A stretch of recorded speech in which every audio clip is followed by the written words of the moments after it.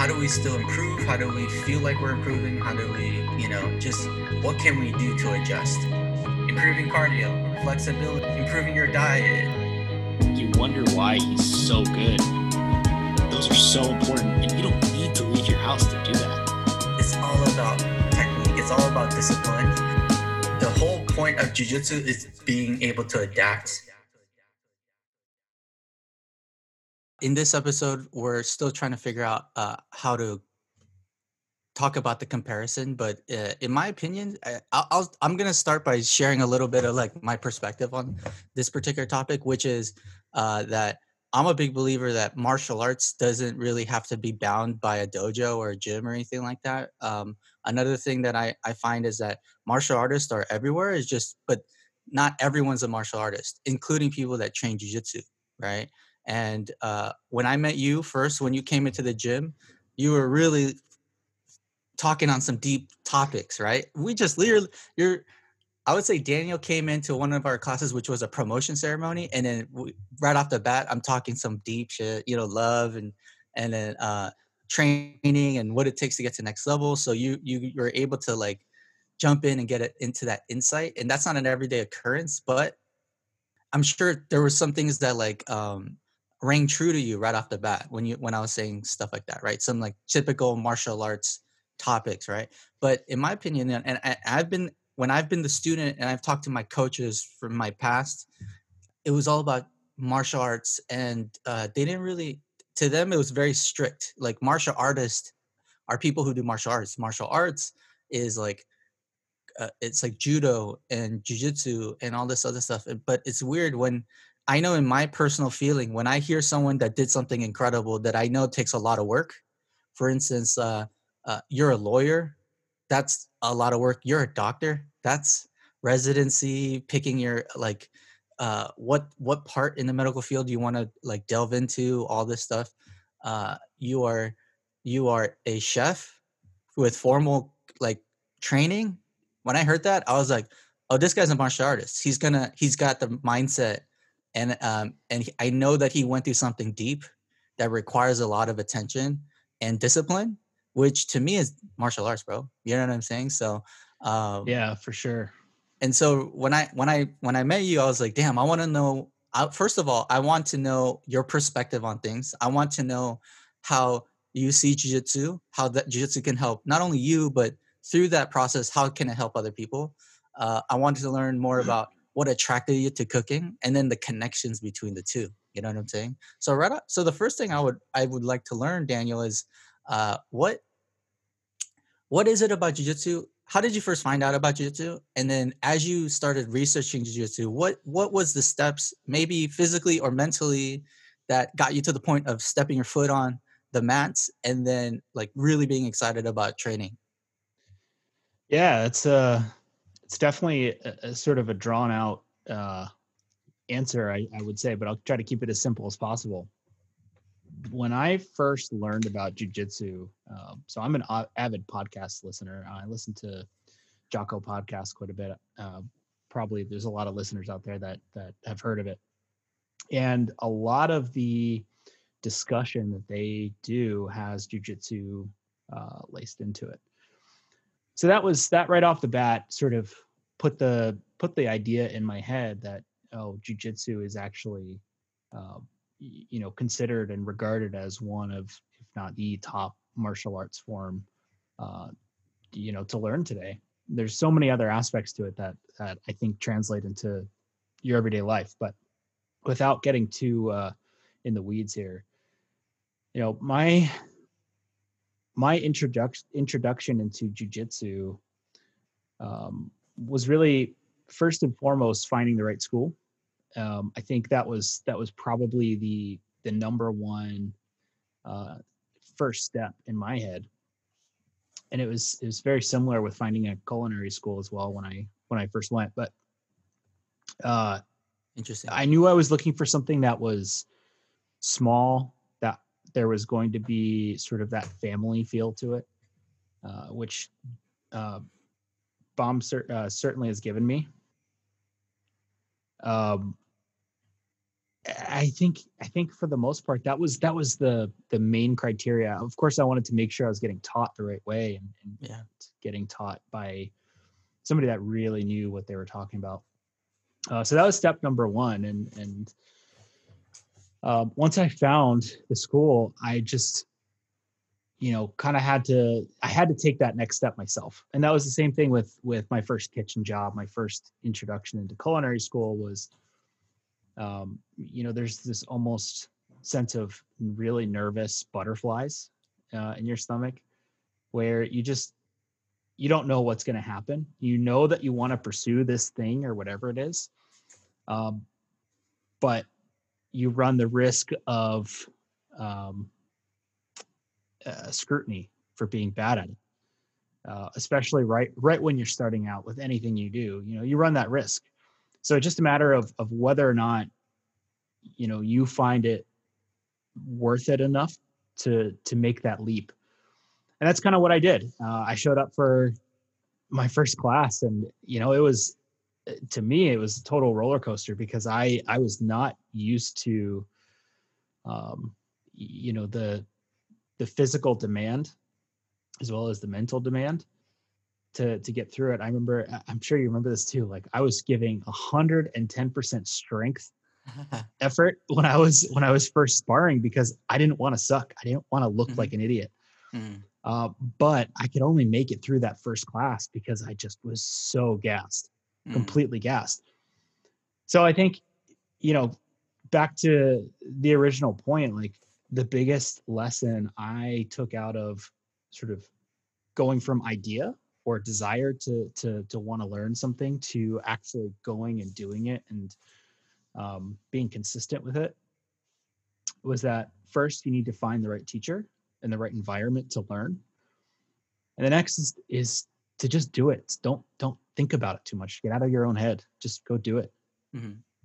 That's interesting because like you talked about the reasons why you want to get into jiu-jitsu, and for me when first started, I started when I was like 14, something like that. Mhm. And uh, I was in an environment where I was getting a lot of fights, and I was attracted to jiu-jitsu because at a base level, after enough fights, you start to realize like taking someone to the floor and hitting them there versus standing on your feet and hitting them there, there's a big difference, right? So experience taught me. I was really young, so I wasn't a master in anything. Like I was skateboarding a lot, but no, there was no mentorship, there was no guidance, there was no discipline. It was 100% for fun. When I saw jiu-jitsu, I didn't even see fun. What I saw was like a skill. I wanted to learn this skill, right? And it was the want for the skill was based out of a result of me getting beat up a lot. Like I would fight for fun and I would fight because I had to, and I just learned I need to learn how to fight. And so what attracted me to jiu-jitsu was that. But as time went on and as proficiency went on, my wants changed. You're not this will happen like for everyone, right? I would say, I'll ask any brown belt, why did you want to join? And then ask them right now, like, why are you continuing? Different. It's going to be completely different, right? Oh, So for sure. to hear your initial, so that will change for you over time, and as Mhm. it should, because as you get really good, you're gonna um, uh, change the things that you want. But here's the thing: I hear your wants, and it sounds like there's something deeper in there, right? So I'm not too sure about that with you in particular, because if it's discipline, or it's not just discipline, it's not just learning the skill. There's something that gets unlocked personally through jujitsu that you're looking for. So I wanted to learn. Can you speak more about that? What was it about jujitsu that you thought, oh, I can unlock some potential, or there can be growth in these areas via this? Yeah, that I like this question a lot, and here's why. Is because it this directly translates into uh, sort of what I want to get out of life in Mm. general, and Uh, what I find mentally and physically stimulating. So if you think about uh, jujitsu, one, I think that the art itself, of grappling at its nature, to me, is the most appealing, just because, at least when I first started, was because I felt like my body type was well suited for it. mm, Which, I'm not sure if that's necessarily like it.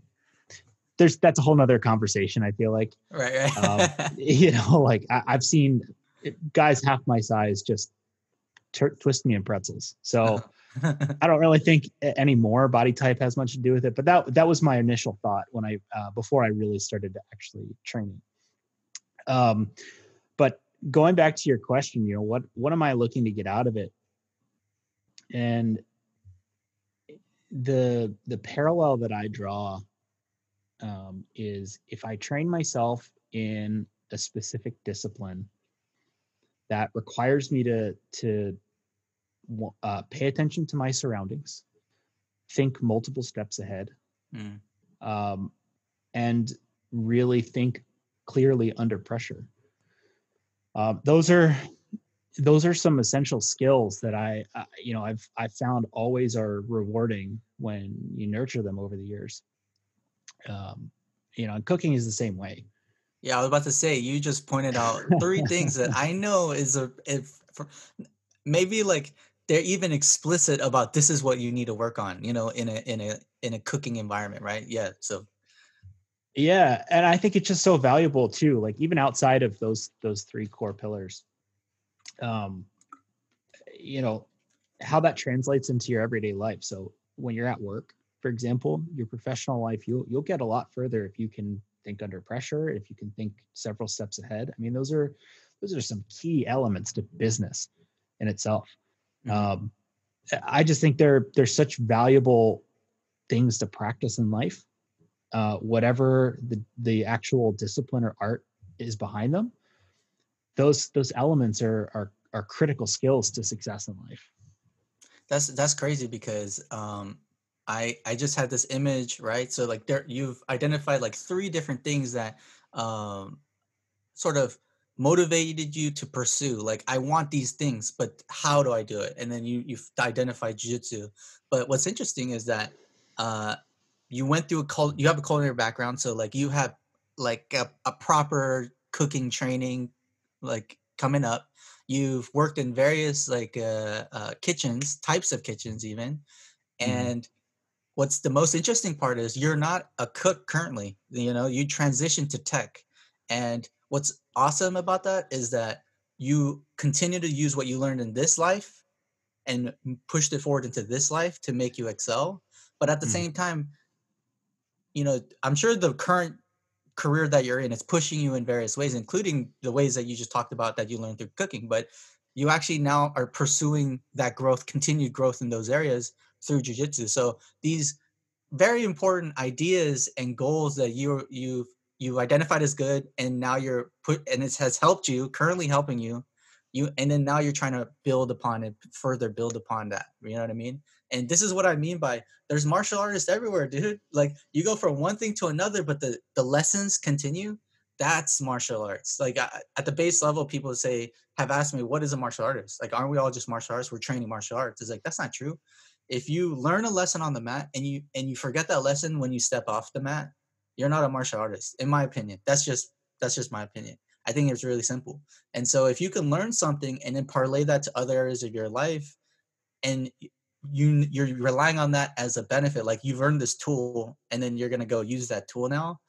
If that's the case, that's martial arts thinking, because there's so many people that learn something and then they compartmentalize it, or there's undeniable things that you've learned that you move through the next phases of your life. But I'm a big believer that the reason why these lessons are obvious or not obvious is because we're not being conscious about them. If we focus on being conscious about these lessons, then we can soak up as much as we can and actually try to use all that stuff that we learned. You know what I mean? So 100%. yeah, so it's really cool to hear uh, the way you're approaching jutsu, but really it's a statement about how you're approaching like your life in general.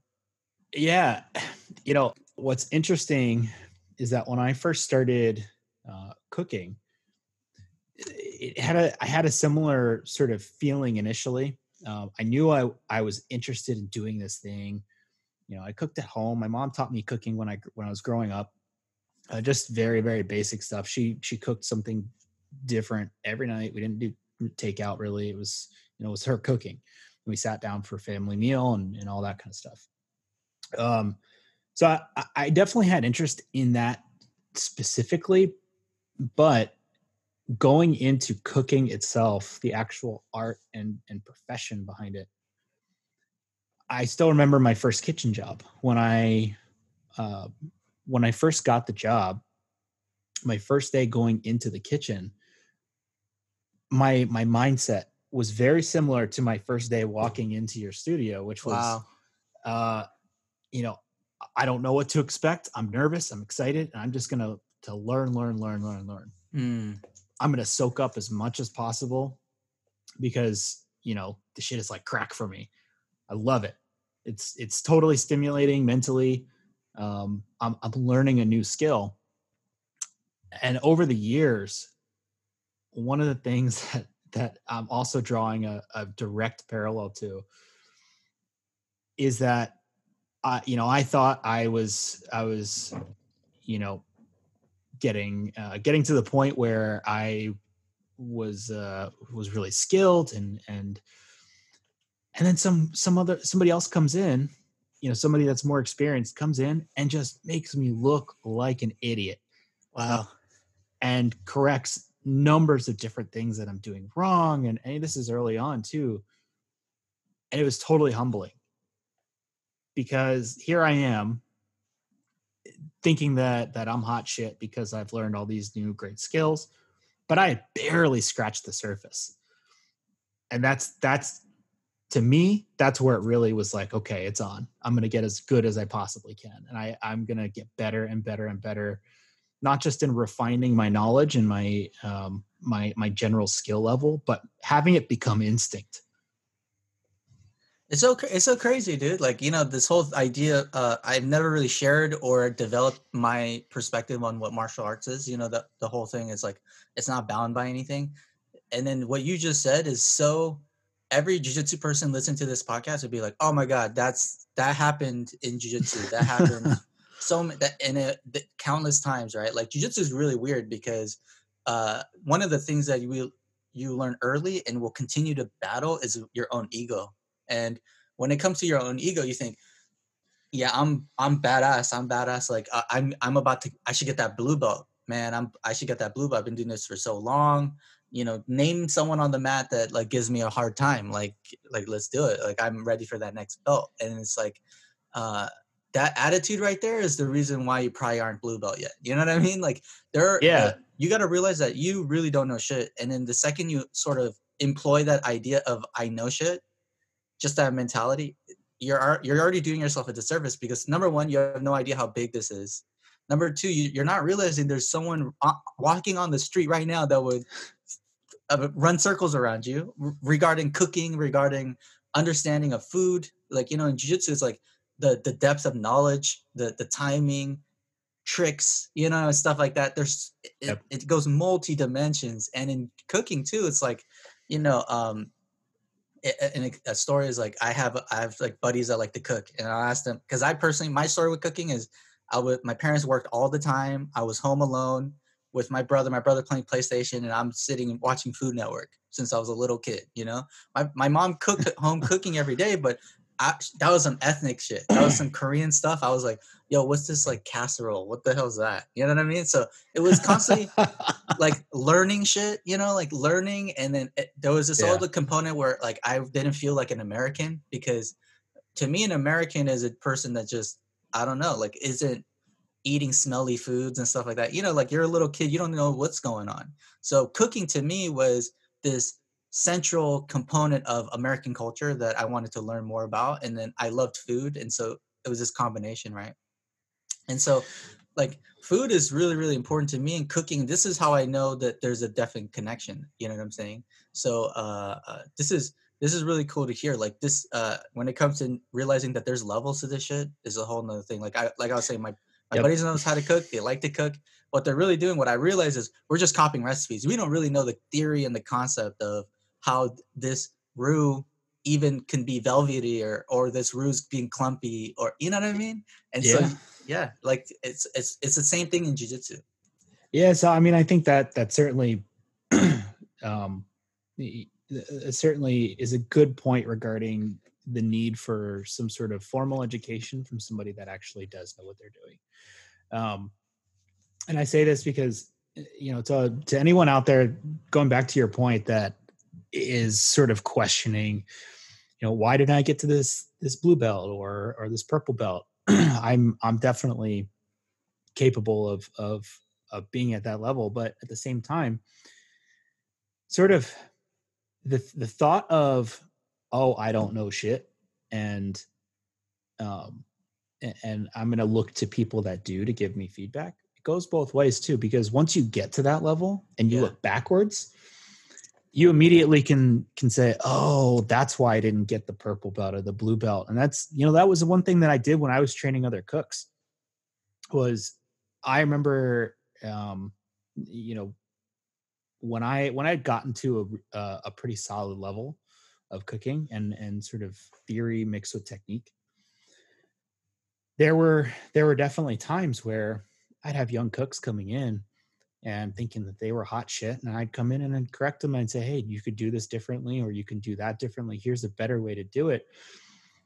Some of them would accept the feedback and actually make that change. And a couple of them actually still close friends with today, because that's, people that accept feedback, I find are, at least gracefully and humbly, are definitely worth holding on to. But there were guys who would come in and not appreciate feedback, and their ego would get in the way, and it would get in their way in terms of progressing to the next level, because they couldn't accept feedback humbly. I think that's really important that's an important distinction to make. It doesn't just go, looking forward to higher ranks, but when you get to that higher rank, it's about remembering the perspective of where you were. So I'm not like, do you have any memories of being a white belt and like thinking about a certain way Oh in my that kind of God. perspective? Dude, another banger, bro. Like it's awesome to hear this because so everyone knows, like, Daniel is, I would say you have a handful, maybe you had a couple weeks before the shutdown, right, of jiu-jitsu. Is that right? That's like 6 to 8. I Okay. think it was All a right. couple of Damn. months. That's okay. Good. So it's fairly new in the grand scheme of things with mat experience. But the lessons that we learned through the mat, Daniel already has. Like what you just said about having to make sure realizing it's a two-way street and approaching it in a particular way. And this goes for both people on both sides of that street. You know what I mean? It's so true in jiu-jitsu. Like, one of the things that I realized early is that a lot of coaches forget that they also, not only were they a white belt, but they also had a first day of jiu-jitsu. Like, I don't know why so many coaches, and you might be able to say this with famous chefs or whatever that you've met in your life, but like there are guys who are in a leadership position, in a position where people are looking up at them, but they forget that they are exactly the same as the person that's walking into that there for the first time, right? And so that it's a combination of, like you said, it's a two-way street. If you don't have that humility on both sides, you're not going to grow, or you will grow, but it'll be extremely impeded. And this is why, like, uh, grace and ego and all that all have a play into this. And you know what's funny? If you start jiu-jitsu at 14, like I did, yeah, that, and you're going to learn that quickly because you're going to get smashed. But at the same time, you're smashing other people, so it takes a while. You're getting the lesson, but unless you're conscious of it, it won't really come into your head until way later in the game. But what's so cool is, like I said, you are a martial artist by having that concept already. You know what I mean? Like, that's amazing. Yeah. One other kind of thought that came to my mind too is that if you go through the process of mastering some kind of art just once, the lessons that you learn about the process behind mastering something are also totally translatable. So that's why I'm able to come into jiu-jitsu with almost an arty, humble perspective. Like, I suck, and the only way to get better is to be consistent, keep showing up every day. Even like, don't think about the ranks, don't think about the belts, think about remembering where I was on day one. And every day, as long as I come out of that gym better than I was the last time I was there, and I had learned something, that's a win. That's totally a win. Even if I get my ass kicked, which is going to happen plenty of times in my jujitsu journey, especially, in the near future as a white belt. Like I've accepted that. That is what it is. Yeah. But the process of learning itself and knowing that I'm honing in on the skill of learning how to think under pressure. I'm honing the skill of thinking several steps ahead. Mm. Um, those are critical life skills. Yeah. Yeah, absolutely. It's really interesting to hear that. And I think the most difficult thing for people, so I think about the people listening to this, and I'm trying to introduce a concept that things are tied closer than you realize. It's just you have to think about it that way, or else you won't see it. People that a lot of people are masters of something, they just don't see themselves as a master of something because they haven't thought about it that way. You know what I mean? Like uh, there was when I was in elementary school, there was this old timer on the crosswalk with the vest, and he had a stop sign. He helped walk kids, right? He did that every fucking day, right? And Yeah. is that a deep skill? It's like it doesn't need to be deep of a skill to still learn, certain things. Like, oh, when a car approaches at this speed, he just sees it and like, okay, let me just make sure I'm there. I'm visible. Like, there's lessons to be learned every day, interacting with kids and how to be effective communicator with children, and it takes time and all that. So people to the listeners out there, like, you guys are masters in something. Trust me. Like, it might not, people I've helped people build resumes when I was in college, and Mm. because when I went back to school, I was a couple years older, so I had my head on straight, meaning I need a resume, because then the whole purpose Yeah. of going to school is to get work. And so these students would ask me like, hey, how do I build this resume? And it's like, I'm not good at anything, so what do I write? I'm like, wow, that's not true. You are really exceptional at something because you have interest. So if you are uniquely capable of talking about something deeply that other people are not, that's a skill right there.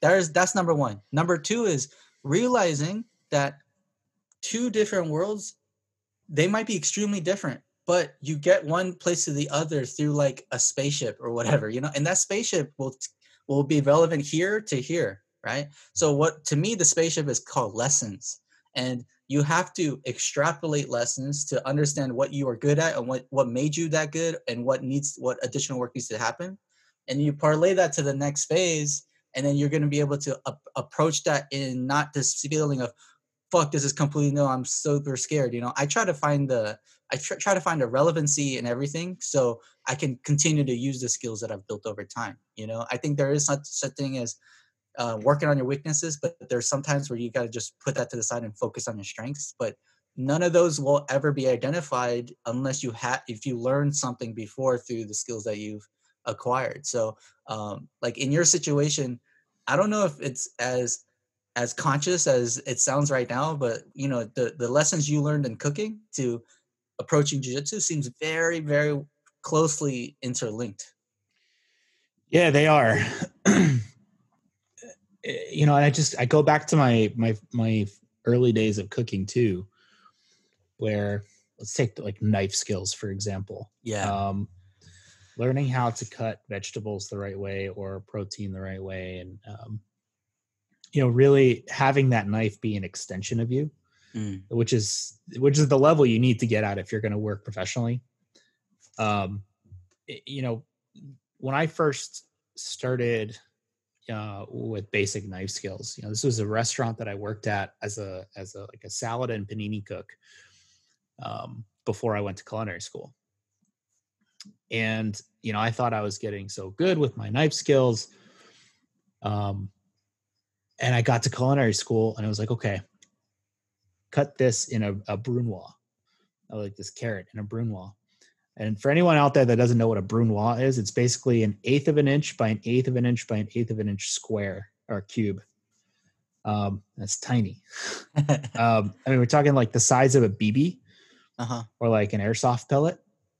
But what would be a typical cube, dish? What would be a typical dish that uses a brunoise? A lot of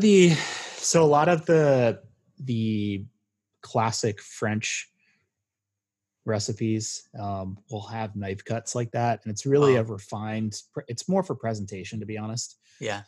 But point being, yeah, when I first went in to learn how to cut a brunoise, and like I, for the life of me, could not get it perfect. And if you didn't get it perfect, you basically failed the task.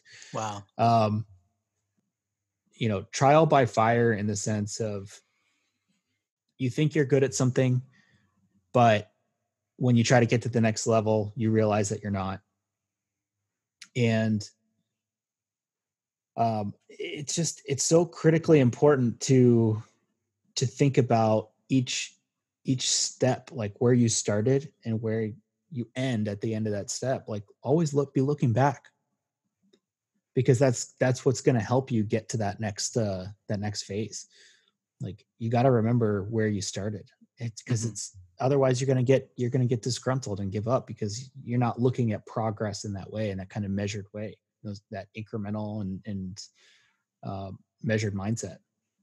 It's this is why you're further proving to me that cooking is a great example, comparable to jujitsu, because yeah, like at the most macro level, we're not putting hands on each other in cooking or anything like that. We're not choking people out, tapping people out. There's none of that, which is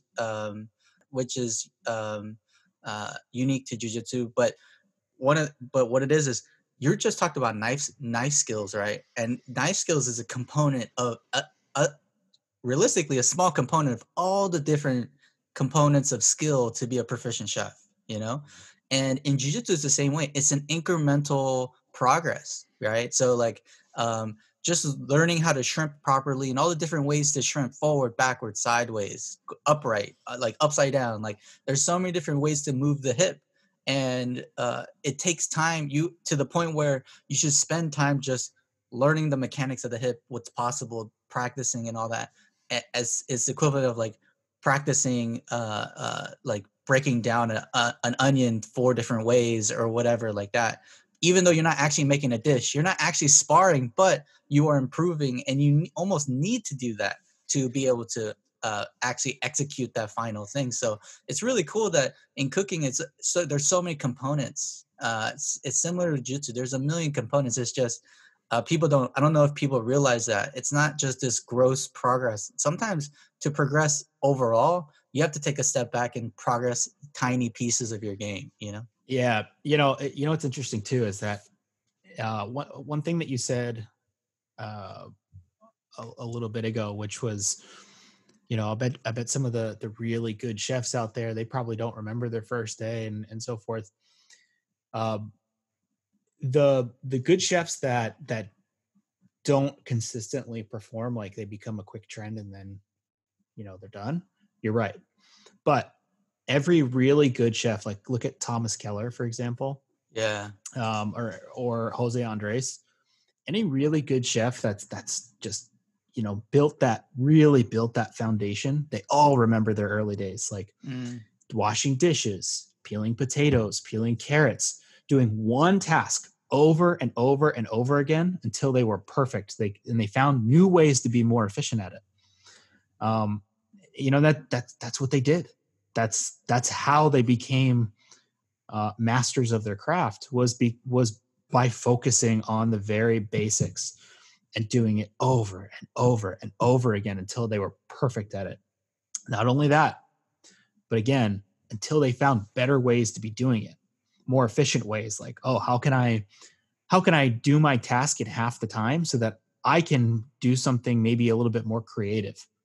Mhm. Um, and that I think that's directly translatable to any mastery of any skill, martial arts, jujitsu, cooking, anything. Mhm. Learn the fundamentals first. Master those fundamentals. That's your foundation. You can't build a big, skyscraper building without a really solid foundation. It's interesting. Like I think about jiu-jitsu and like that definitely me coming up, foundations was everything. Nowadays, there's some newer instruction styles that say, why do we need fundamentals? Why don't we just do something more advanced? And then they're just ahead now, you know? Mm-hmm. And I'm more of I see both sides. I try to keep an open mind. I see both sides, but the way I came up is like fundamentals. Like for instance, like there are these certain positions in jiu-jitsu that are like newer, specialized positions, and there's two ways to approach it. You either have insanely sick fundamentals to where anything new, you might not have been exposed to it, but you have an idea of how you should navigate and it gets you by. And then there's other people that may not have sick fundamentals and they just get creamed by this new position. And then what they do is they start finding defenses specifically to that scenario. And in my opinion, although they're both effective or can be, I think fundamentals just inherently give you like this bulletproof armor versus a specialized tool.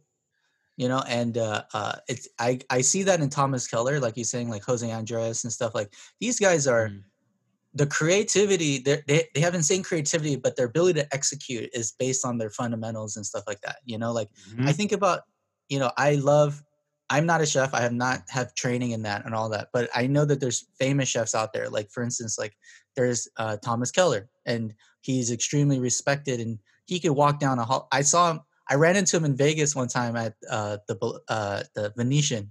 I wanted to go to his restaurant there, and he was suited up. He was in an elevator, and I just like, oh fuck, that's Thomas Keller. What's up, boy? What's up, dude? And then he was like, oh, okay, what's going on? He had a whole crew of people around him. They're all his chefs and stuff. I was like, that's the one. But then there's other people that gain that same type of notoriety, but they did it in a different way. For instance, like I was just trying to think of someone, but like Eddie Huang, he got his real name built off of his bao house in New York, and he specializes in baos, right? And his creativity is in the world of baos. And I'm sure he has other restaurants that we just don't know he owns, but he's not a guy who went through years and decades of building those fundamentals of cooking, and you put him in any restaurant environment and he will be able to come up with something like thought-provoking and pushing stuff. He built his restaurant empire essentially off of his personality and some good eats, and then that's what it is. But Thomas Keller, he's transcended a lot of other high-level chefs because he has that wide breadth of and deep knowledge of cooking and all this other stuff. Yeah, three thoughts there. First, I would have paid good money to be there when you said that to Thomas Keller. Yeah. Just to see his reaction. Oh, he didn't take it good. 2, no more talk about bao buns because I have not eaten lunch yet. And that sounds fucking amazing. I know baos. I love bao buns, dude. But 3, and here's like the actual thought that I wanted to get to, which was, looking at fundamentals. First off, there's certainly tons of different types of learners out there. Like some people might catch on quicker to the details versus other people. But in my experience, I've always found that developing those fundamentals is critical. But the reason I think that's so important is not because your active mind is using those fundamentals per se. It's because you're doing the fundamentals to the point where it becomes subconscious, where it becomes instinct. That's where you really want to get to, so that you're not using brain power trying to figure out how to do something the right way. That should be fundamental. Knife skills are that way. Cooking meat or developing, like training your taste buds to be able to season a dish properly. Those things are fundamental skills that you want to do them so many times that you don't have to use active brain power to execute on those when you're in the fire. You need to be able to use that sharp, detailed component of your mind in those scenarios where fundamentals should just be instinct. And that's why I always try to focus in on the fundamentals first, because I need them to become instinct. I need that. Yeah. I need to be able to use my brain to learn other things. I need to make some room in my internal hard drive up here. Yeah, no, absolutely. And I want to also like add a little bit of add the visual of what fundamentals can do for people, which is when I think you would sort of agree. Hear me out here on fundamentals is everything. It's so important. But fundamentals and us talking about fundamentals and us saying the importance of fundamentals, do not get it twisted. Fundamentals is not something that we're not saying every movement, everything should look like a fundamental movement or anything like that. I have done fundamentals since I was little because to make shit work against someone much bigger, older than you when I was 14, it had to be fundamental shit. You know what I mean? And Hmm. even within fundamentals, there's things that I wouldn't agree with or really love. So fundamentals isn't this catch-all thing that's like you're gonna use all of this, bro. That's not true. And and the second part of that is like me when I think about the way I like to spar with guys that are much lower in experience than me and people that are same level or above, fundamentals has a role in this overarching thing of results. And so I've tricked so many lower experienced people by breaking the rules of fundamentals and to be able to get what I want. So fundamentals is important, but don't get it twisted. It's not actual something that you would execute on a daily basis. Like uh, Thomas Keller is not breaking down vegetables every day. He's just not. He has people in his payroll that does that for him. Thomas Keller is not like moving boxes from the supplier into the kitchen. Like he's not doing fundamental stuff. Like we talked about before in a sushi chef, a sushi master will make his guys build on rice and he'll be doing that for Hmm. years and then he can touch the egg and then like I dream of Yep. sushi's type stuff.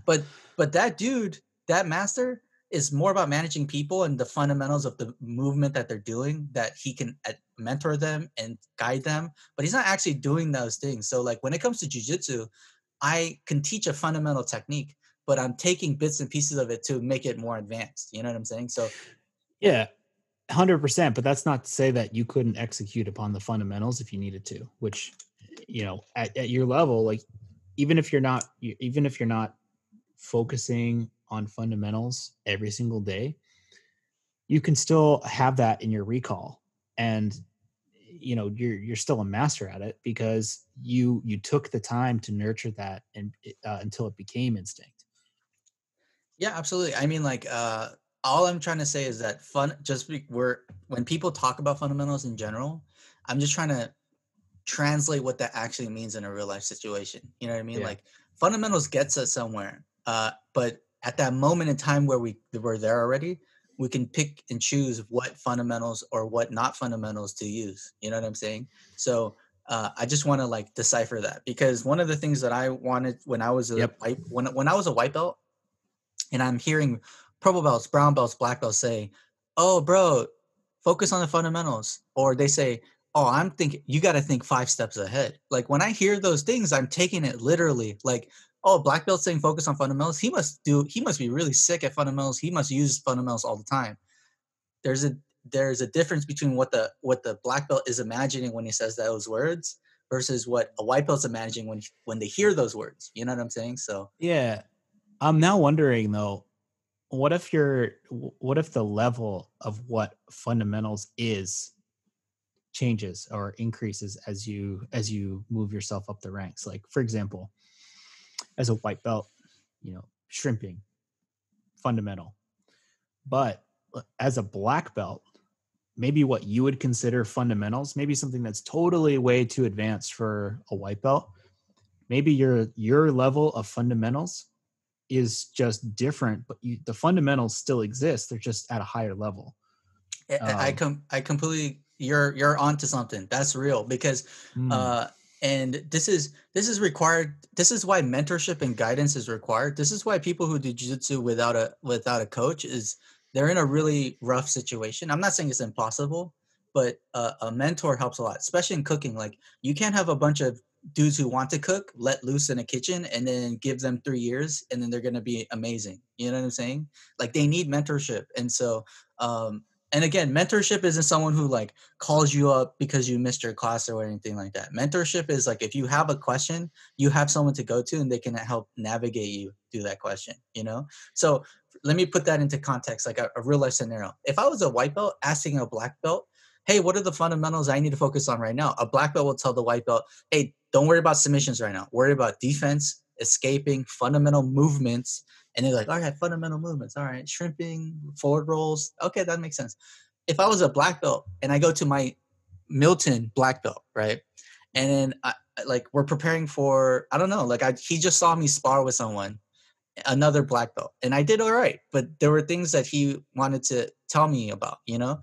I would go sit with him and he would be like, look, you got to realize you're playing in a different league now. I remember when I was a brown belt, he actually said something like, you know, what's you're on a new level, and then the fundamentals of this level is X, Y, and Z, Mm. right? And then I was like, That's it.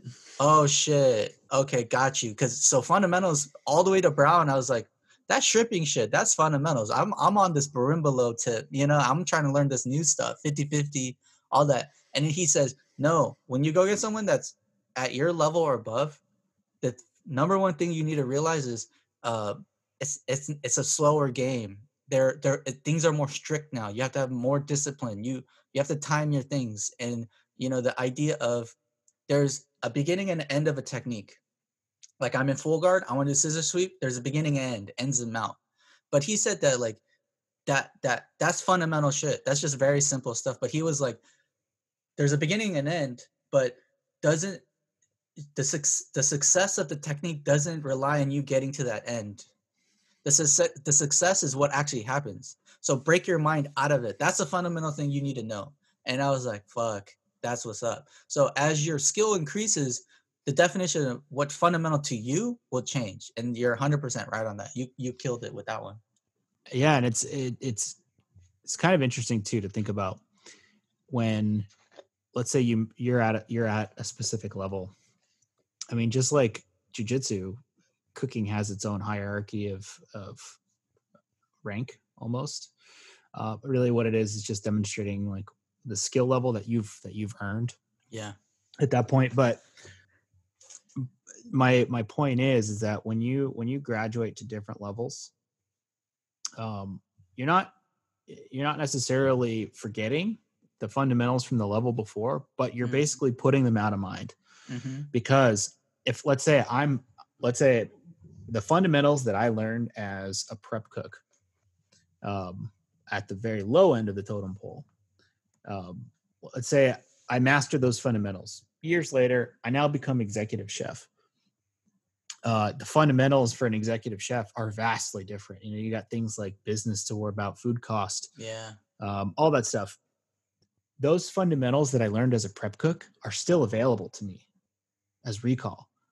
I don't practice them because I've mastered them and I put them out of mind, but they're there if I need it. I can pull them out of my instinct bank if I need to. And that's a really key point to mastering anything, let alone, martial art, jiu-jitsu, cooking.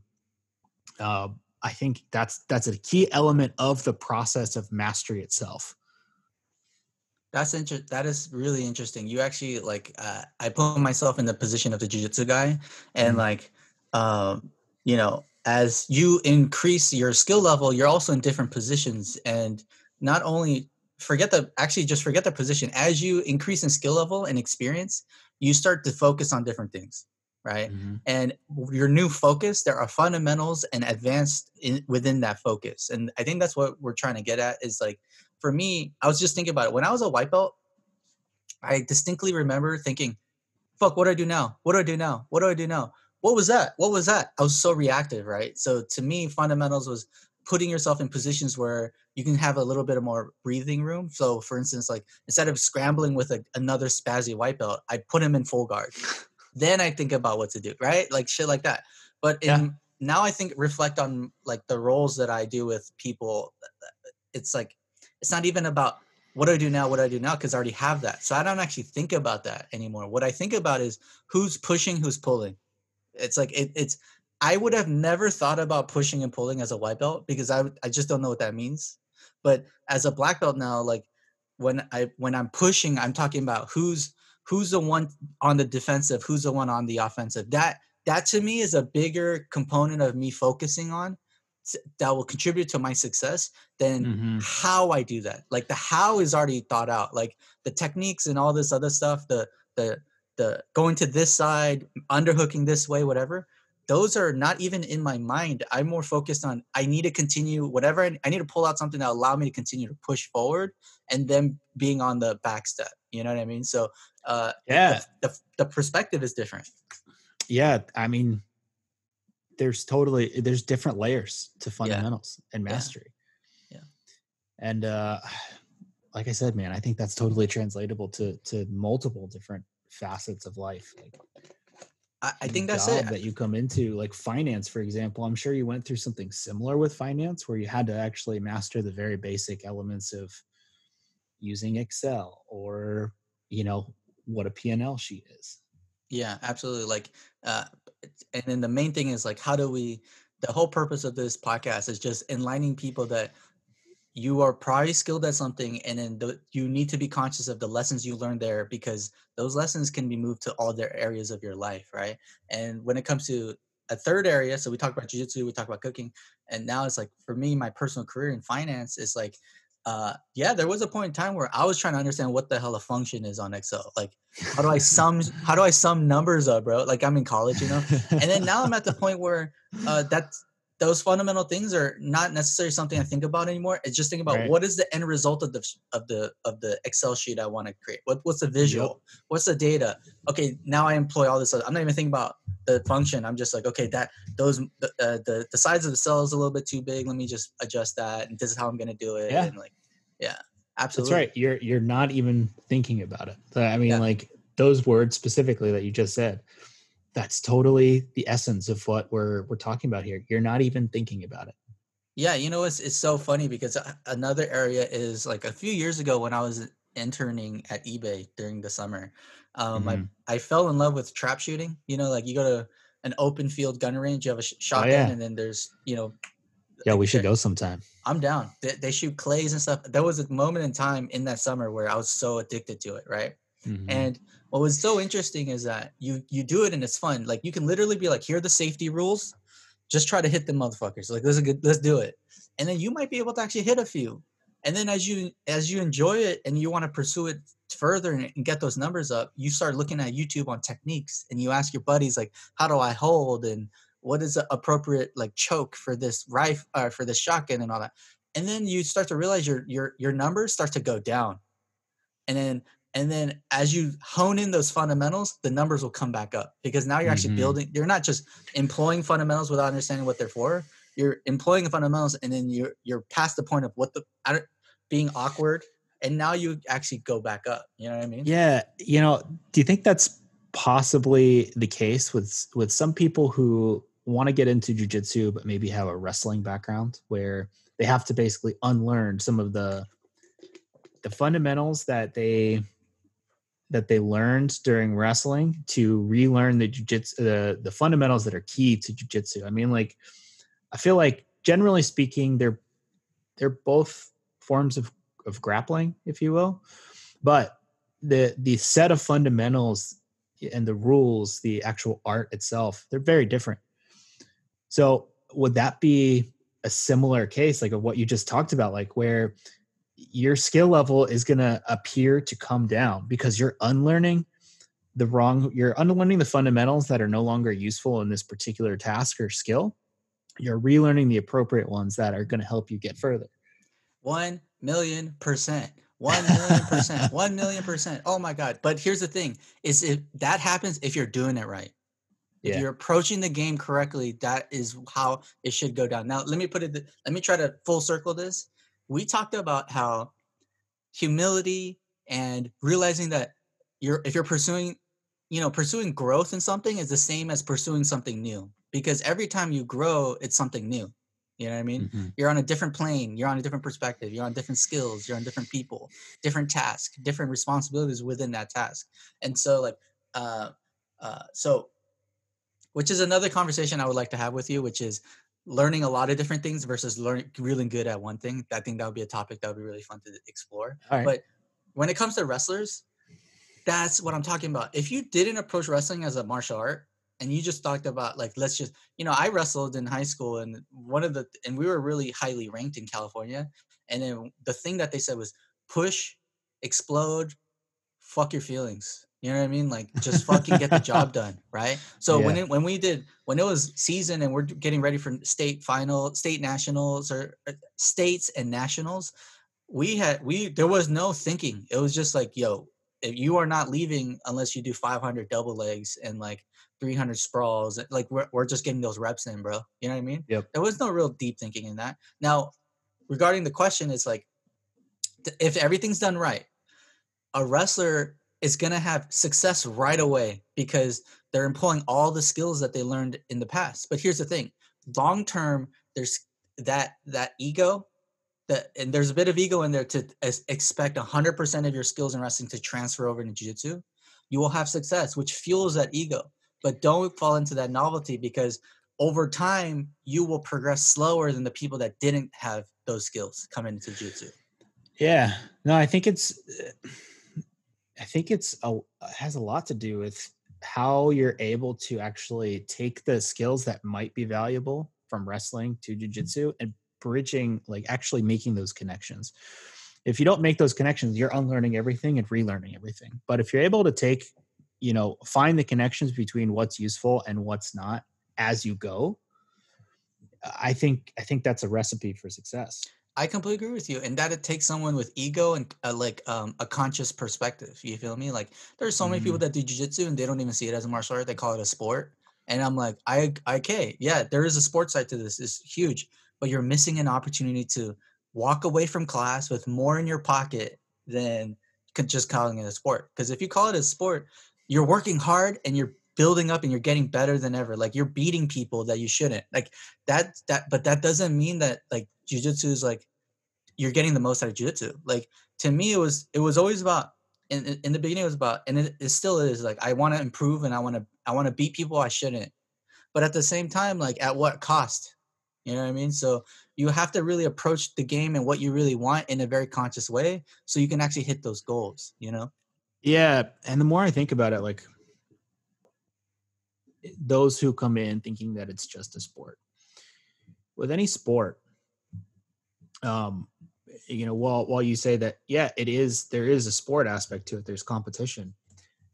I think, at least for me, the more elaborate way to think about it is, with a sport, the destiny, you actually reach a destination. You're hitting a point of victory or loss. Like, let's say you win the state championship in wrestling, and now you're you feel like you can sit back on your heels a little bit because I'm the state champion, and it fills your ego up a little bit. You feel like you've actually reached the destination, which for some people could make them feel like they could hit the brakes.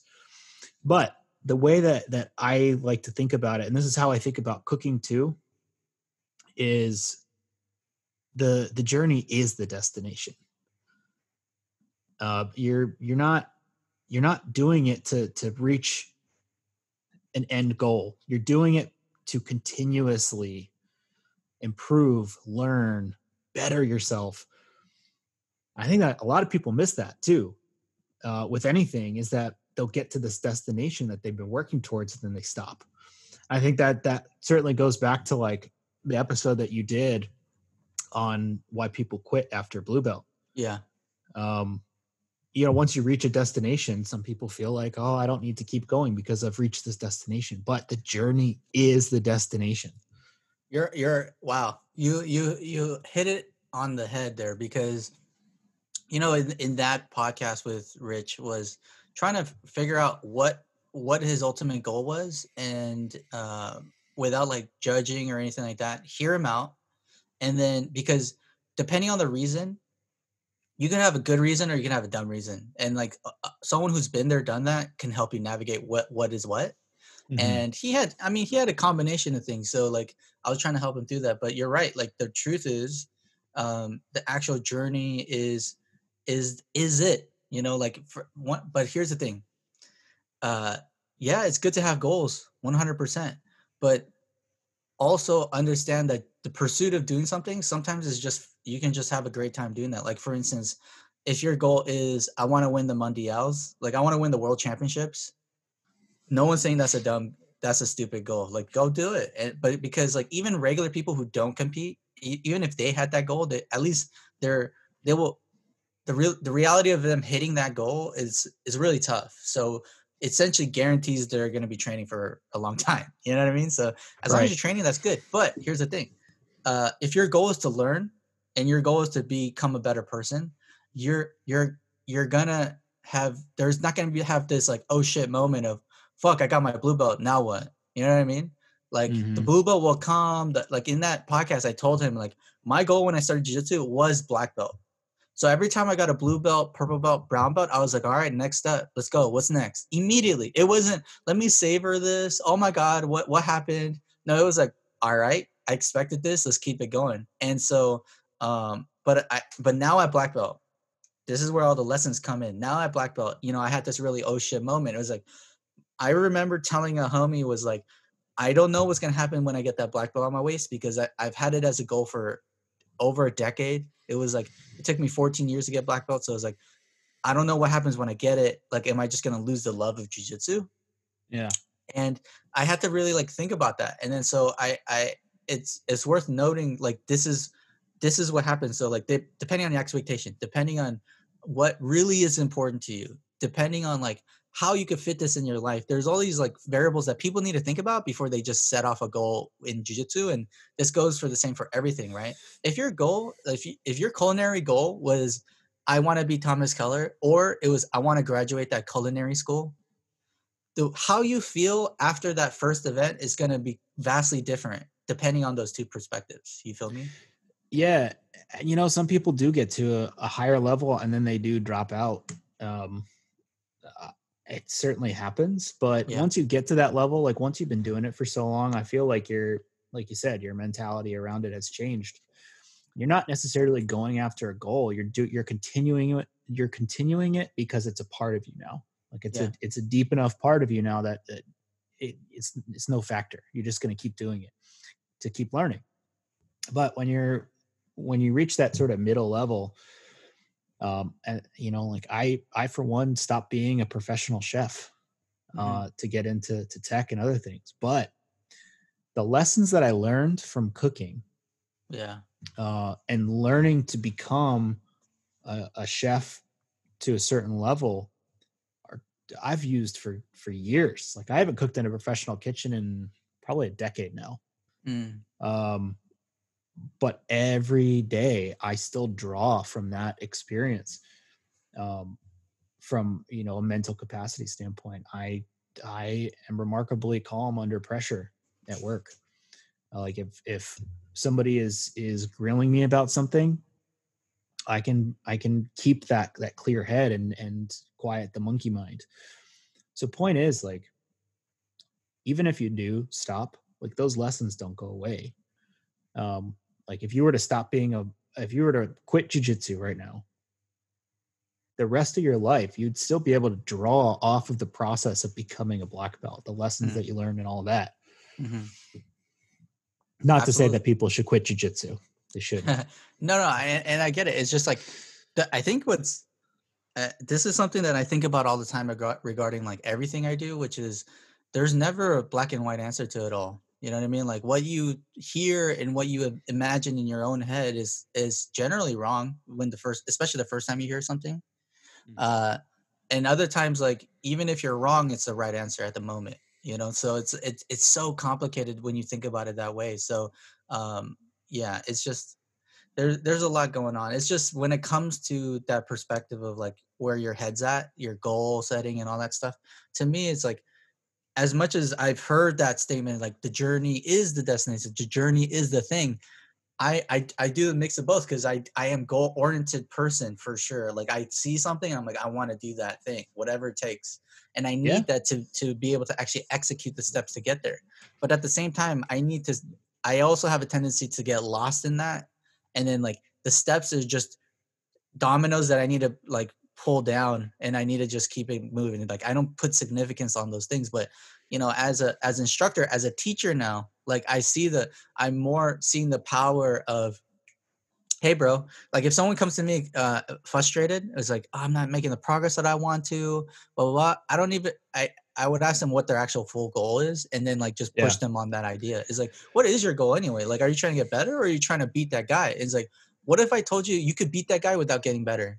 And it's like, no, I chose him as a rival because if I could beat him, then that means I'm getting better. It's like, what if I introduce the concept of beating that one guy doesn't mean you're getting better? What if that's the case?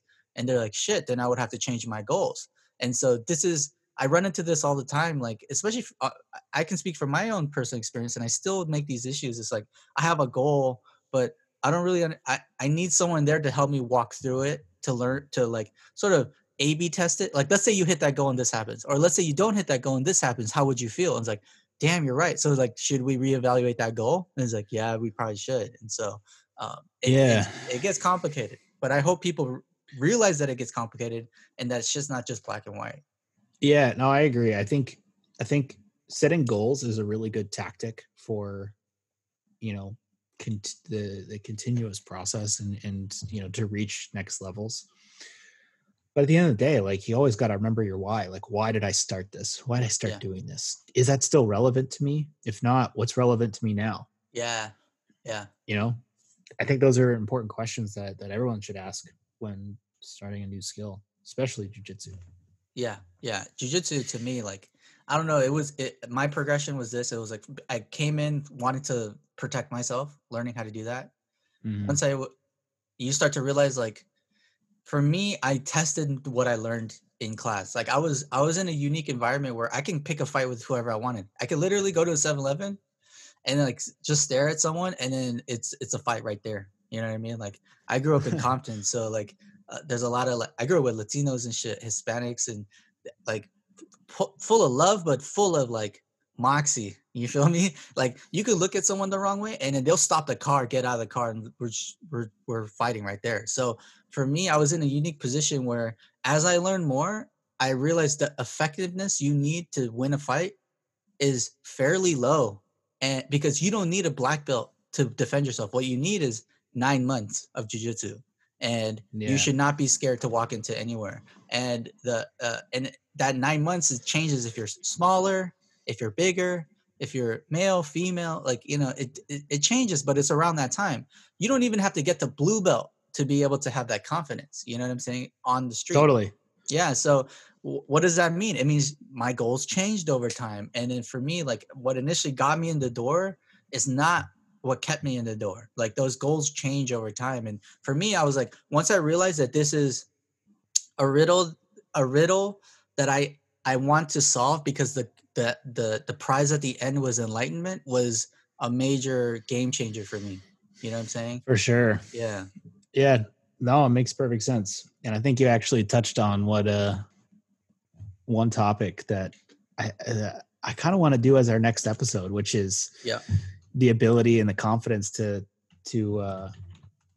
you know, handle yourself in a fight if you need to. And that we should bring Etzel on. Yeah, I agree. Edzo has an MMA fight, so Let's do it. he has like professional experience with it. Like, and for me, I fought for money before, but it was literally like house parties, people are drinking, and I fought like 8 dudes in a night, and then I get my rent paid. You know what I mean? Like, I've done shit like that mainly because I knew I could. You know what I mean? That's Like, wild. yeah, so I have we absolutely, like, we can get into that. I'm down. Like, I wrote it down in our outline here, so we can Yeah, go let's. back into it. All right. Well, that's our next episode then. Yeah, like, have you, And just curious, have you gotten into any fights? not recently. Not recently? All right. No, like this is like way back post Yeah. post high school. My first go around at college. Didn't make it through, but it yeah, I've been in a few that were a little That's good. scrappy and drunk, I feel fueled like by alcohol. yeah. Well, we can save that on another topic. Now, what I want to do now is, I don't know. I just had like literally a handful of like questions regarding like your past experience as a cook, as a chef, and all that stuff. Like, I want to ask Okay. you a couple questions based on your expertise, which is, do you have a favorite restaurant in your life, like, that you've ever stopped by? A favorite one, like, without a doubt, so clear in your mind. And if it's not, I want the top two. But if there's one shining light, I want to know what that is. Oh man. I think it's like hitting a moving target. Yeah, First off, for sure. because it changes all the time. It depends on, you know, where I'm at in my life, what places I actually go to. But I think for me, number one is probably Atelier Crème in San Francisco. Wow. Yeah, I've heard of them. It's amazing. The head chef, Dominique Crenn, she I think, yeah, she's got 3 Michelin stars now. Amazing. Was the first woman to get 2 Michelin stars in the United States, and now I think is the first to get 3. But anyway, it's beautiful. So you walk in, there's Yeah. no decor really. It's very basic but nice. And this is And located in San Francisco. Mm-hmm. Yeah. You get this little piece of paper put in front of you, and it's a poem. Yeah. It's about like 20 to 30 lines. Each line of the poem describes the dish you're about to get. There's no menu, no nothing. And it's all fixed. You just pay one price and they just start bringing things out. It's a wild experience. It's that reminds me of my first 3-star Michelin experience was Per Se in New York, Thomas Geller's place. Yeah. And, at the time I was just visiting New York, and I hear about Thomas Geller because French Laundry in Yountville, I think is where they're at. They're in the wine area of Northern California. And I go to Per Se, and my number one thing was, how much is this? And number 2 was, am I going to get full? Like those are like my 2 major things. Right. And honestly, like, I felt like it was great value. Like, it was an experience that I wouldn't try to do all the time, but like I walked out of there stuffed. You feel me? So for sure. For Crème, like I've seen her episode on Chef's Table, and it seems very light, and it seems very like, I want to say the word, like, it's almost ethereal, because the way she like presents the flavors as a visual as you read them, and then you go into the food. What was what was the most mind-blowing thing about that experience? It's funny, you go through all these fancy dishes and whatever. Yeah. The standout thing were the fresh brioche buns, served with beef butter. Wow. And it's just like, that's one thing I'll never forget about this place. And you're right. It's a very ethereal experience. Every course is amazing. It's ridiculous. Yeah. And yes, you do get full. Awesome. Yeah. at Atelier Crème, but just the simplicity and perfection of the roll. Wow. These brioche buns, these little rolls, like most people think of them as like they're just an afterthought. You get bread and butter on the table, whatever. These were so good.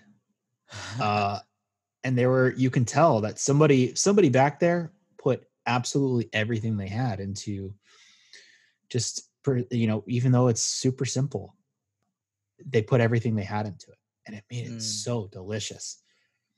That's so funny, because you have your experience level, right? And like, I know for a fact you enjoy all types of food. You're not a snob. You're not, you know what I mean? Like we've talked about Korean barbecue, and Korean barbecue isn't some exquisite culinary experience. It's just good flavors and good texture, smells, all that stuff. And so I know that you appreciate all different levels, and you have deep skill in cooking, more so than the average person, definitely. But what's funny is you can identify the uniquely bomb ass dish as that brioche. You know what I mean? That's so funny. Like, out of everything that you ate that day, you pointed to bread, and I'm like, okay, that's awesome. That's like, if I asked that sushi chef that question, that they're not gonna say, oh, chutoro, duh.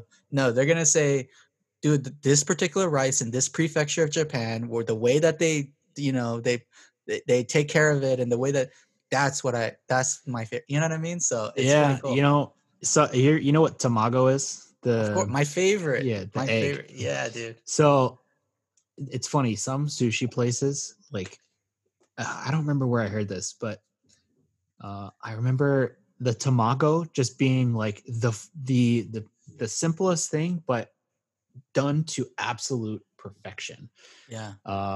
At this one place, and it's weird because you never think, like, at a sushi place, oh, that's going to be the star of the show, when you have all these great species of fish aged to the perfect the perfect level of umami, and it's the tamago, it's the egg, that's the star of the dish, because it's done so perfectly because the fundamentals are executed upon so perfectly that it just makes all the difference. Like you can tell that it's the best thing on the menu. It's interesting because it's so high level, but they need to have good fundamentals or else they won't. Because an egg can there's a very sharp tip of perfect and then not good or underdone or whatever, right? So it's like I know. it's interesting because the first time I ever heard this was the Anthony Bourdain talked about in his show is like if there's a chef that we want to test, we're gonna have him make an omelet. Yep. Like simple as that. French omelet, just I don't even need to talk to you. I just need to see what you can produce. And if you can do it, we trust you. You know what I mean? And it's so funny. French omelet is notoriously difficult to do. Yeah. It's not like your normal omelet that you would just be cooking on a Saturday morning or whatever. So French omelet, you ever had one before? I don't know if I had like a traditional French omelet. All right. So the French omelet is you have the pan on basically low heat and you're just mixing it with a spatula until it starts to curdle a little bit. Yeah. Once it starts to curdle, you turn the heat down and you put your toppings through the center. Usually it's a mixture of herbs and maybe some cheese. Type of cheese or something. Yeah. Yeah. Very, very, very simple. And anyway, at the perfect moment, the bottom layer has now cooked. It's coagulated. So there's basically a layer on the bottom that's coagulated egg, so that flat level. And then you have the top where it's a mixture of like curdle and creamy egg, like it's not fully cooked. Yeah. And the trick is to get it to that perfect consistency where it's not runny, but it's not totally solid in the center. And it's all about timing, completely, 100% about timing. And you basically fold it and roll it right off the pan onto the plate. And the perfect outcome is where it's this really sort of soft, smooth, velvety on the outside. And you cut into it and it's just slow ooze of like almost egg custard with the toppings. And it seems super simple, but so many people fuck it up. Yeah, absolutely. I'm certainly one of them. I fucked it up for the longest time before I learned how to do it properly. And it's a real skill to have. And it's certainly a good test of, whether or not a chef has focused on the fundamentals. And eggs are a perfect thing because again, eggs are so easy to fuck up. Yeah, dude, it's crazy. It's so funny because I don't know, eggs is just life, dog. Like, you know what I mean? There's just so much you can do so much with. I'm sure someone can go like hours into egg and how it's so funny. My story is like my name is Denny, right? And then I always grew up saying, yeah, Denny. Not people say Danny is like no Denny, like the restaurant, Denny. You know what I mean? And I asked my dad, is like, what's up with Denny? He's like, am I really named after that restaurant? Like, what's good? And he's like, dude, when I first came to America, Denny, I would work all day and I was hungry and Denny's would be the only one that's open like late, right? And so what I would do is I would go into a Denny's late at night and I knew the waiter, she knew me, everything was good. Like it was like I would have conversations. That's how I would build my like vocabulary for English. And one of the ways that I would do it is I would ask them all the different types of ways that you can have egg. And he would ask for that, right? So he was like over easy, over sunny side up, over medium, scrambled, like fried. Like he would ask for all this stuff. And that experience helped him like integrate into America and all that. So he was just like, man, I'm gonna give respects to Denny's and then like name you after that shit. I'm like, all right, fuck it. That's an interesting name. And then the second part of that is I found out there's an extra E at the end of my name. And then I was like, what's up with that? What happened to the Denny's store? Is that for real now? Were you fucking with me? And he was like, oh, you were born in Korea. So like, we didn't know how to, like the nurse or something didn't know how to spell your name correct or something like that. I'm like, isn't that something you write? I don't know. I'm just going to leave it here. Fuck it. The Denny's store is a good one, It is good. At least you have a backstory to your name, Yeah. Yeah. So, okay. So we went over your favorite restaurant. We went over that. Okay. So how about this? Is there any, I don't know how to phrase this, but like there are famous chefs out there that have a consortium of restaurants under their name, whether they're involved in it or not, maybe by name, by brand or whatever. But is there any chefs out there like that are known in the cooking world that you just think is overrated? Guy Fieri. Interesting. Dude, I love Guy because I love his show, but I've never, he has restaurants, Johnny Garlics and stuff. I don't, I would want to eat there as a novelty, as like a curiosity, but I don't know. Like I'll tell you what, when he eats food, he does a great job breaking it down. One of my biggest pet peeves is people who have eating shows and they can't explain the food. It's like, you can tell when someone's critiquing food, but you can tell they never cooked. It's like a big pet peeve of mine. Yeah, that's why I like Elton Brown, because he actually knows the science and stuff behind it. Probably the most. Mm-hmm. Yeah. Yeah, I mean, overrated. I'd have to put some thought into that one, but he's definitely the first one that comes to mind. You will not catch me at Flavortown. Yeah, that's so funny. His show, Diners, Drive-Ins, that's probably my favorite show.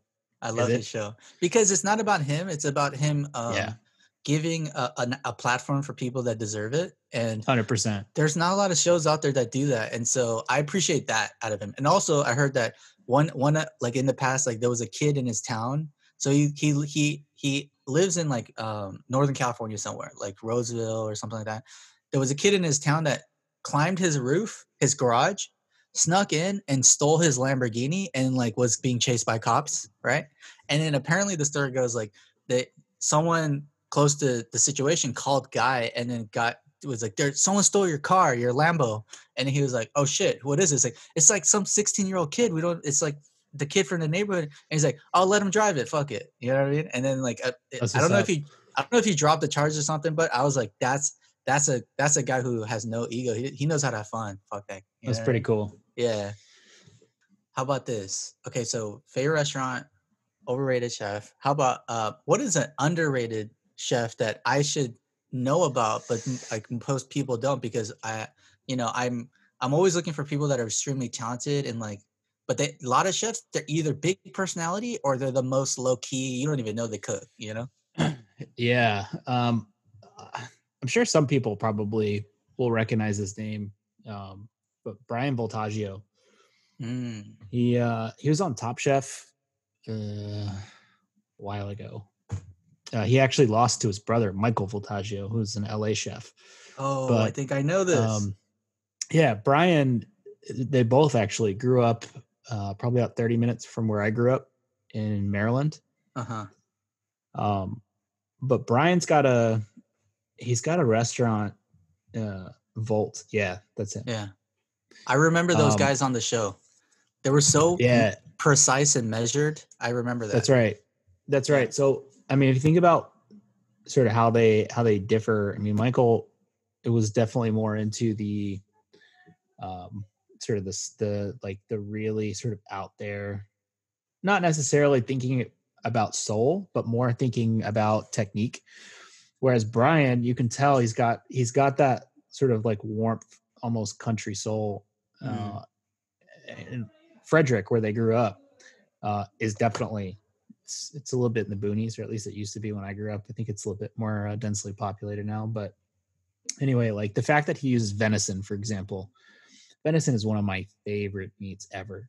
And deer, anyone that's from Maryland can tell you, like deer around there are like pests. I mean, there's so many of them. Right. So to be using a meat that's locally sourced and really sustainable to like what what applies for that territory, that area, I think it's just it's sort of, you're not thinking just about the food, you're thinking about what your food's impact is outside of the restaurant too. Yeah. Which I always look for when I'm going to a new restaurant. Like, is it just that they have this like crazy technique and there's a lot of hype, or is it really well thought out food that also incorporates responsible sourcing and sort of goes that extra length to make sure that what they're doing sort of comes full circle? I feel that. That's awesome. Yeah, I mean, that's pretty much it for my questions. Like, I just wanted to pick your brain on like food world in general, because I am a fan of food. I love food. I love learning who the major players are. I don't know as much because I don't own a TV anymore. But like, rather, I don't have cable or anything like that. Mm, Food Network was always my like. It was Food Network that was my first plug, being plugged into the whole thing. But then the second was Bravo when they started doing Top Chef. I love that yeah. show so much because they really emphasize the challenge. There's some stuff that are fabricated. Like I'm sure they had time to understand what the ingredients were or the theme or something like that. Because building a menu is very difficult. Like I mean, I've never had to do it, but I just know how hard it is. Like people, and then some people just change the menu daily and shit. Like that's crazy. Like a place in Italy where they have access to so much good produce and seafood and all that stuff. But I thought it was really cool because it just shows you the resourcefulness of people that have this experience, that have the skill and knowledge to be able to make something ultimately like that can be not just tasty but judged on that. You know what I mean? So Yep. yeah, I love that shit. For sure. Yeah, me too. All right. Well, speaking of food, it is lunchtime around Yeah. here. So, and I can smell my wife made kimchi fried rice again. So Oh shit. Oh shit. I'm about to go after that. Yeah, for real. But anyway, I mean, this was a real fun conversation. I really enjoyed drawing parallels between, various life experiences. So connecting the process of learning how to effectively cook and becoming a professional chef, and connecting that to starting a new skill like jujitsu, Yeah. and learning first the fundamentals, and then the process in which it becomes instinct. I mean, it just goes to show you that like that process itself is translatable to so many other things too. Like any new skill that you want to learn, um, never rule it out, because everyone's got to start somewhere. It's Yeah. always, it's got to be day one somewhere for Yeah. somebody. That's so true. And it's like, so one of the things I want people that are listening to just focus on is that, um, uh, like, think about the little touch points that we had that to me was a banger when it comes to my personal growth, which is goals change. How you feel is based on your expectation. Nothing's black and white. Like the words that you hear from someone else, understand don't take those words to heart. Understand what's packaged in those words and then realize what you want. I think the hardest thing is people don't really realize what they want. A lot of the things that they're doing is through the momentum of something that their parents made them do, or their friends are doing, and they want to be a part of that. Is like, are you doing that because you want to do that, or are you doing that because you want to be close to your friends? Like, just be honest, and whatever the answer is, it'll make you happier at the end of the day to have a goal that is true. And why is that important? It's because it's sustainable. If you're doing something for someone else, you're not going to last. And so, when it comes to jujitsu, uh, and I learned about martial arts through jujitsu. But as I learned more about martial arts, I'm not a person like philosophizing on what a martial artist is. I'm not that guy. But one thing that I realized over time, especially now as a full-time teacher, is that um, like it's complicated, and that martial arts and a martial art and a martial artist is not bound by certain rules. Like if you've done something hard and you learn something from it, like why is that not a martial art? Like why aren't the virtues of a martial artist not on that person that went through something super difficult? You know what I mean?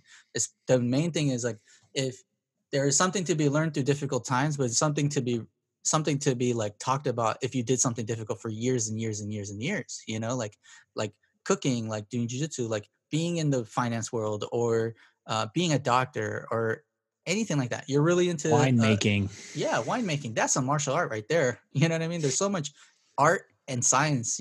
Anything that has those intersections is gonna be.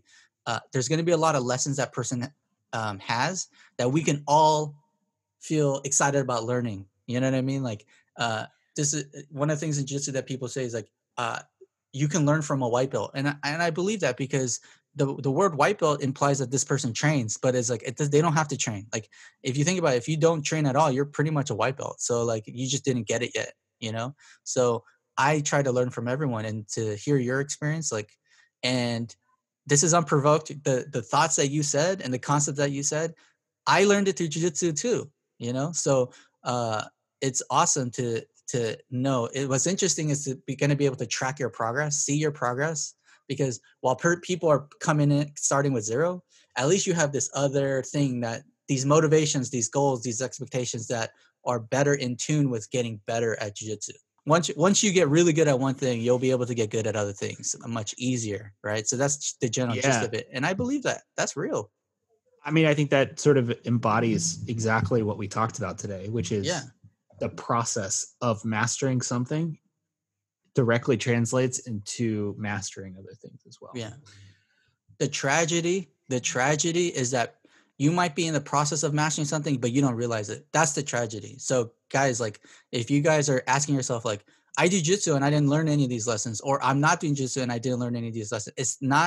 It's half the battle is being in the right position. So do jiu-jitsu, do something difficult. But the other half is realizing that you can learn lessons, that you can articulate these ideas because you're looking for these lessons. It just doesn't happen to you. You're actually looking for it. And when it does happen, you can identify that event just occurred, and then you can start to learn from it. You know what I mean? So yeah, that's the main thing. Yeah. I mean, anyone can really sort of think about, to your point, like what's instinct for you? What do you consider instinct that you don't even think about with an active mind anymore, but you do it daily or you do it weekly or whatever?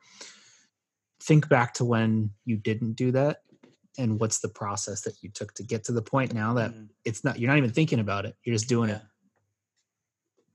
That's real. Anyway. Yep. That's good conversation, man. Until our next episode with Mr. Etzel. I got to hit him up. Yeah. We'll be back to you guys soon. Yeah. Thanks awesome. For listening. And, thank you for listening. If you guys have questions or want to reach out, we have Instagram, Facebook. Is From the Dojo Podcast. So DM me. If you're going to hit that, you're going to DM me. So any questions, topics, give us props, feedback, whatever, like let us know so we can do more of this for you guys. I hope this helps. The main thing is when I was first starting out, this is not the way I thought. So I'm hoping that, with our experience in our fields and then realizing that there's a connection, that people that are more upstream can sort of be clued in and find those connections sooner, and so that means that you'll progress faster, and that's the key. Amen. Yeah. From the Dojo Podcast. Yeah. Signing out. Let's go.